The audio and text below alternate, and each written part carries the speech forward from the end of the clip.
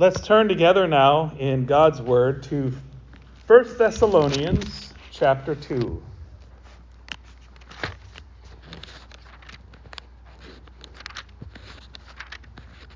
First Thessalonians chapter 2. I'm only going to read one verse, but it should be sufficient tonight. 1 Thessalonians 2, verse 13. This is God's Word. And we also thank God constantly for this, that when you received the Word of God, which you heard from us, you accepted it, not as the word of men, but as what it really is, the Word of God, which is at work in you believers. Let's pray. Lord God, we believe. Help our unbelief. Help us receive your word. Help us hide it in our hearts. May it bear wonderful fruit for your glory and honor. We ask in Jesus' name. Amen.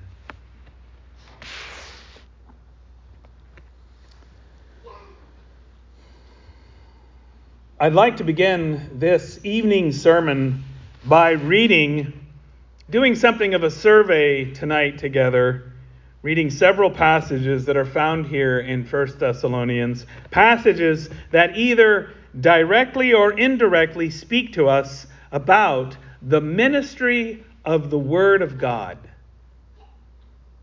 If you listen carefully, and if you have a Bible to follow along with, I would encourage you to follow along as I read these passages. If you listen carefully, I think you'll perceive that this theme, the theme of the ministry of the Word of God, is a central theme in this letter, in Paul's letter to the church in Thessalonica. So I'll read a few passages and follow along if you have your Bibles. This one is 1 Thessalonians 1, 2 through 5. Paul wrote, "We give thanks to God always for all of you, constantly mentioning you in our prayers, remembering before our God and Father your work of faith and labor of love and steadfastness of hope in our Lord Jesus Christ. For we know, brothers loved by God, that he has chosen you, because our gospel came to you not only in word, but also in power and in the Holy Spirit, and with full conviction." Later in that same chapter, verses 9 and 10. "For they themselves report concerning us the kind of reception we had among you, and how you turned to God from idols to serve the living and true God, and to wait for his Son from heaven, whom he raised from the dead, Jesus, who delivers us from the wrath to come." In chapter 2, he continued. Verse 4, "But just as we have been approved by God to be entrusted with the gospel, so we speak, not to please man, but to please God who tests our hearts." In verse 9 of chapter 2, "For you remember, brothers, our labor and toil. We worked night and day, that we might not be a burden to any of you, while we proclaim to you the gospel of God." Verse 12 of chapter 2, "We exhorted each one of you and encouraged you and charged you to walk in a manner worthy of God, who calls you into his own kingdom and glory." Of course, here in our passage this evening, this theme of the ministry of the Word that came to Thessalonica comes to something of a climax, as again Paul writes, "And we also thank God constantly for this, that when you received the Word of God, which you heard from us, you accepted it not as the word of men, but as what it really is, the Word of God, which is at work in you believers." That's the climax of this theme. But the theme continues. This theme of the ministry of the Word of God continues in chapter 3, verses 1 and 2 of chapter 3. "Therefore, when we could bear it no longer, we were willing to be left behind at Athens alone, and we sent Timothy, our brother and God's co-worker in the gospel of Christ, to establish and exhort you in your faith." And then verses 12 and 13 of chapter 3. May the Lord make you increase and abound in love for one another and for all as we do for you, so that he may establish your hearts blameless in holiness before our God and Father at the coming of our Lord Jesus with all his saints. In chapter 4, verses 1 and 2. Finally then, brothers, we ask and urge you in the Lord Jesus that as you received from us how you ought to walk and to please God, just as you are doing, that you do so more and more. For you know what instructions we gave you through the Lord Jesus. Verses 15 through 18 of chapter 4. For this we declare to you by a word from the Lord, that we who are alive, who are left until the coming of the Lord, will not precede those who have fallen asleep. For the Lord himself will descend from heaven with a cry of command, with the voice of an archangel, and with the sound of the trumpet of God. And the dead in Christ will rise first. Then we who are alive, who are left, will be caught up together with them in the clouds to meet the Lord in the air. And so we will always be with the Lord. Therefore encourage one another with these words. And then in chapter 5. We ask you, brothers, to respect those who labor among you and are over you in the Lord and admonish you, and to esteem them very highly in love because of their work. Be at peace among yourselves. That's verses 12 and 13 of chapter 5. Every chapter, there's something about the ministry of the Word of God.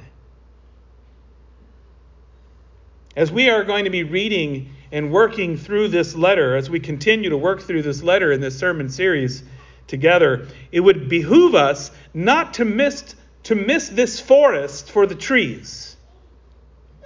In other words, while we are paying careful attention to the instruction itself that we are receiving in this letter, instruction that is crucial for believing and living as we do between the times, that is, between Christ's first and second coming, as we eagerly await his return, as we are focusing upon the instruction itself, we would do well to take note of the centrality and the importance of the preaching of the Word of God, the Word of the gospel of Jesus Christ for our lives in these in-between times. So let me try to put it a little bit more pointedly this evening. The ministry of the Word, the preaching of the Word of the gospel of Jesus Christ, is the manner, is the way by which Christ himself is ministering to his church in this present age as the church awaits his return in glory. The ministry of the Word of Christ is the way he ministers to us as we await his return in glory. Most scholars and students of the Bible recognize that 1 Thessalonians has as at the heart of it, for its main theme, the return of Jesus Christ, and how believers are to live and conduct themselves in light of that return. But what might be overlooked at times, and what I don't want us to overlook or give short shrift to, is the crucial role of the means of grace, and particularly the preaching of the Word. How crucial that is for believers in this age as we await that return. Our passage in particular drives home the point that the ministry of the Word is the ministry of Christ, the ministry of God to and among his people in this present age. And we also thank God constantly for this, that when you received the Word of God, which you heard from us, you accepted it not as the word of men, but as what it really is, the Word of God, which is at work in you believers. Paul here simply states, he's not making a claim, he is simply stating the reality that when they heard Paul and his co-laborers, Silas and Timothy, when they heard them preach, when they heard them come into town and begin heralding the kingdom of Jesus Christ, when they heard the proclamation of the death and resurrection of Jesus Christ, as they received the exhortations from Paul and Timothy and Silas, exhortations to live in such a way as to bring honor and glory to God as Christ is sure to return soon, they received that communication. They received that preaching, that heralding, that exhortation, that teaching, not as the word of men, but as the very word of God, which Paul says is what it really is.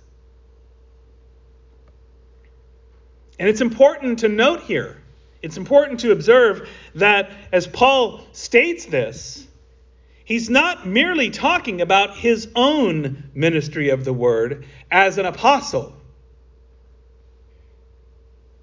Understand, we might be more ready to accept that when Paul preached, his preaching as an apostle, being inspired by the Holy Spirit of the risen Christ, well, yes, when he preached, that was indeed the very word of God that people were hearing. We would be more ready to receive that.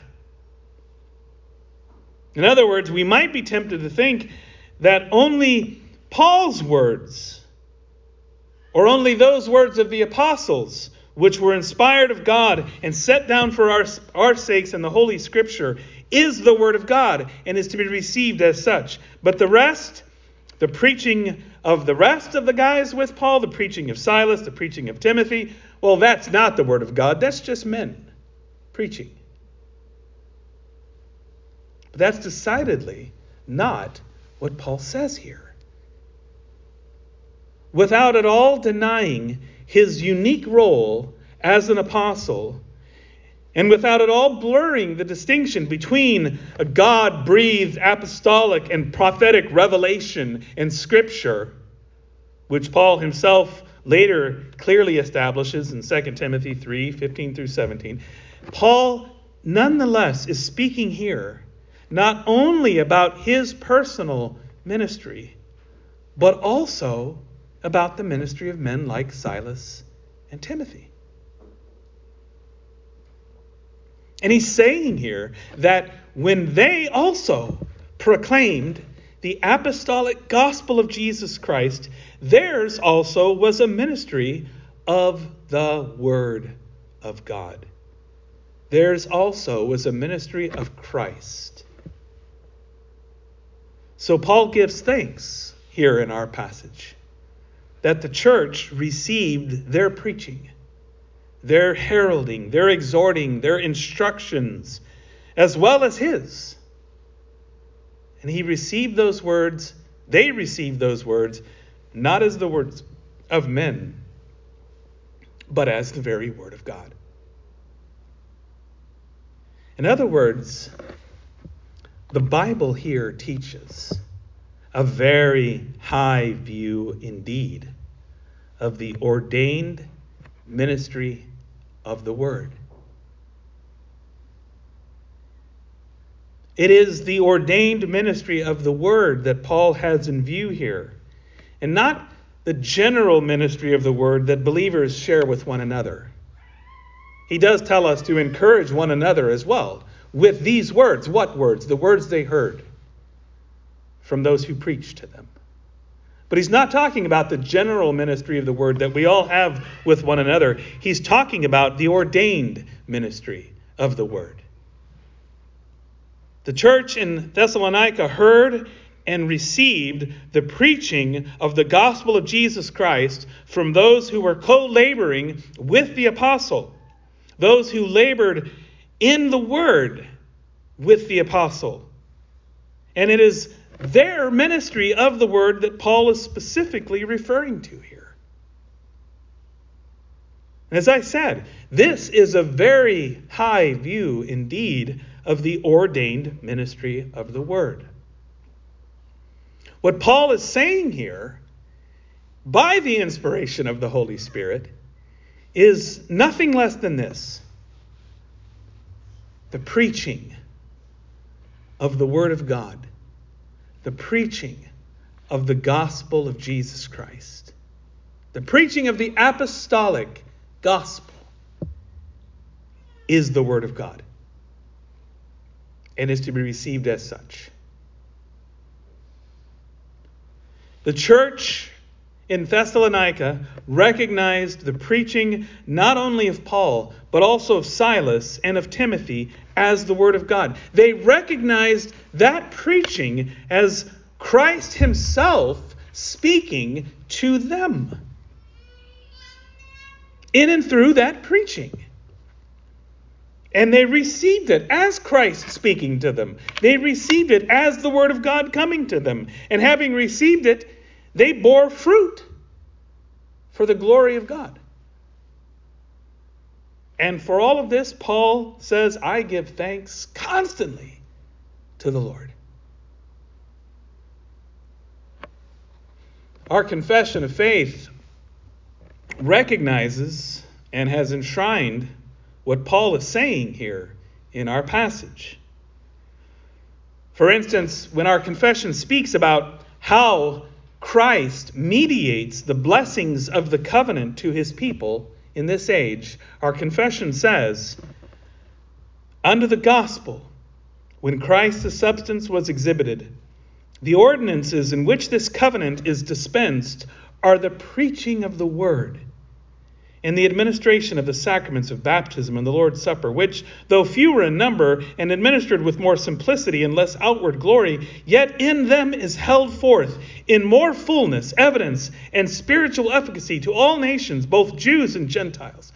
And when it says more fullness, more efficacy, it's contrasting it with the old administration, with the sacrificial system, with the prophets that used to speak the Word of God. That was Westminster Confession of Faith, chapter 7, paragraph 6. And our larger catechism instructs us in the same manner. It also recognizes what the apostle is saying here in our passage. A larger catechism asks the question, how is the word made effectual to salvation? And the answer, the Spirit of God maketh the reading, but especially the preaching of the word, an effectual means of enlightening, convincing, and humbling sinners, of driving them out of themselves and drawing them unto Christ, of conforming them to his image and subduing them to his will, of strengthening them against temptations and corruptions, of building them up in grace and establishing their hearts in holiness and comfort through faith unto salvation. That's question and answer 155 of the larger catechism. One of the older Reformed confessions, the Second Helvetic Confession, gets right to the point and says, the preaching of the Word of God is the Word of God. Chapter 1, Second Helvetic Confession.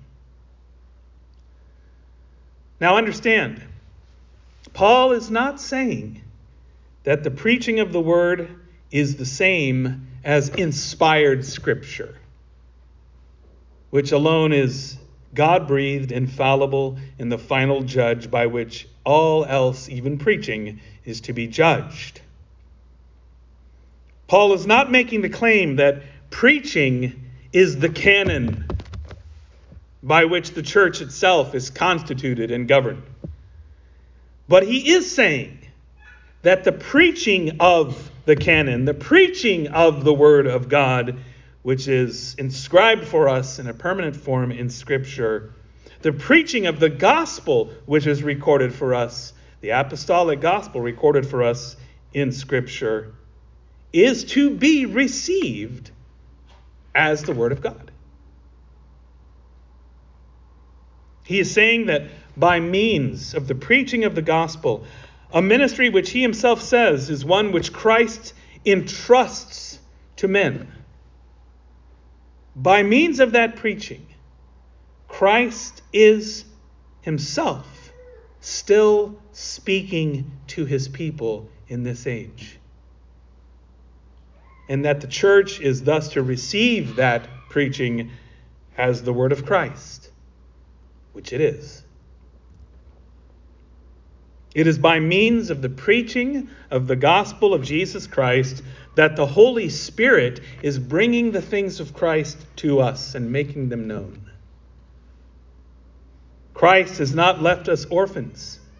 Even those ages in the church when they did not have a Bible, but relied upon those who came to preach to them, it was apparent that Christ had not left his church orphans.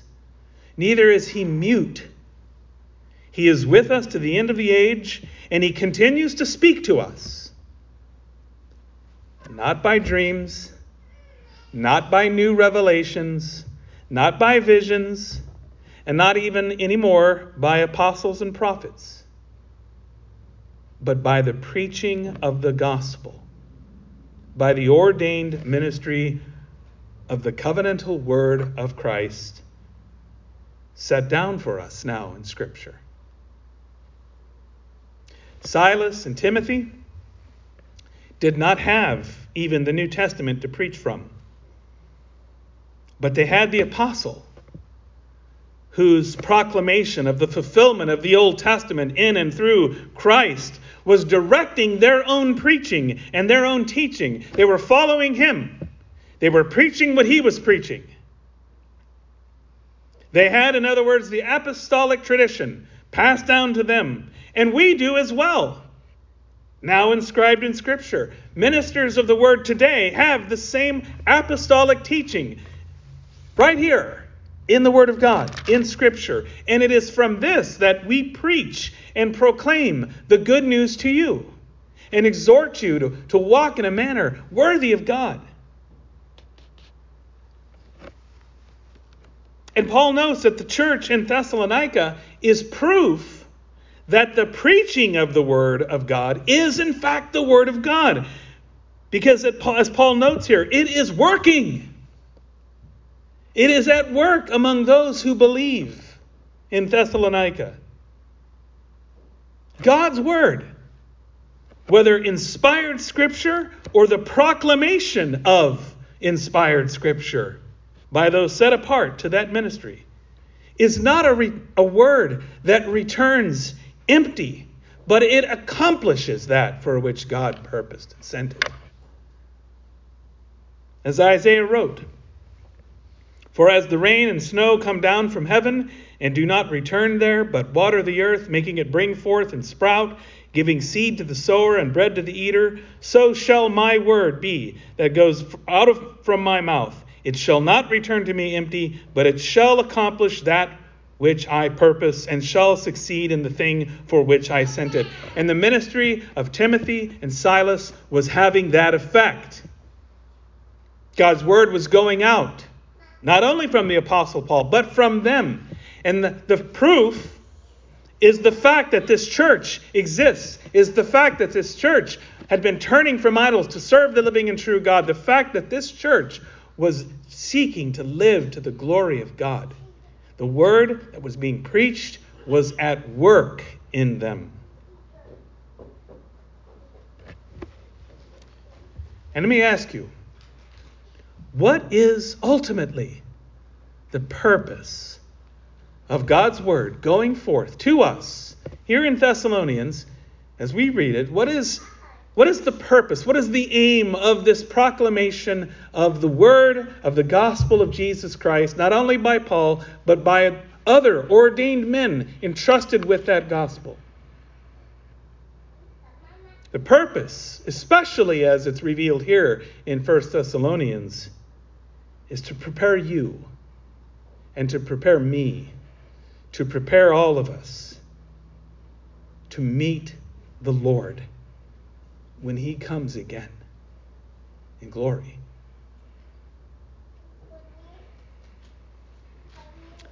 Heed the pure and faithful preaching of the word of God, because it is God's word.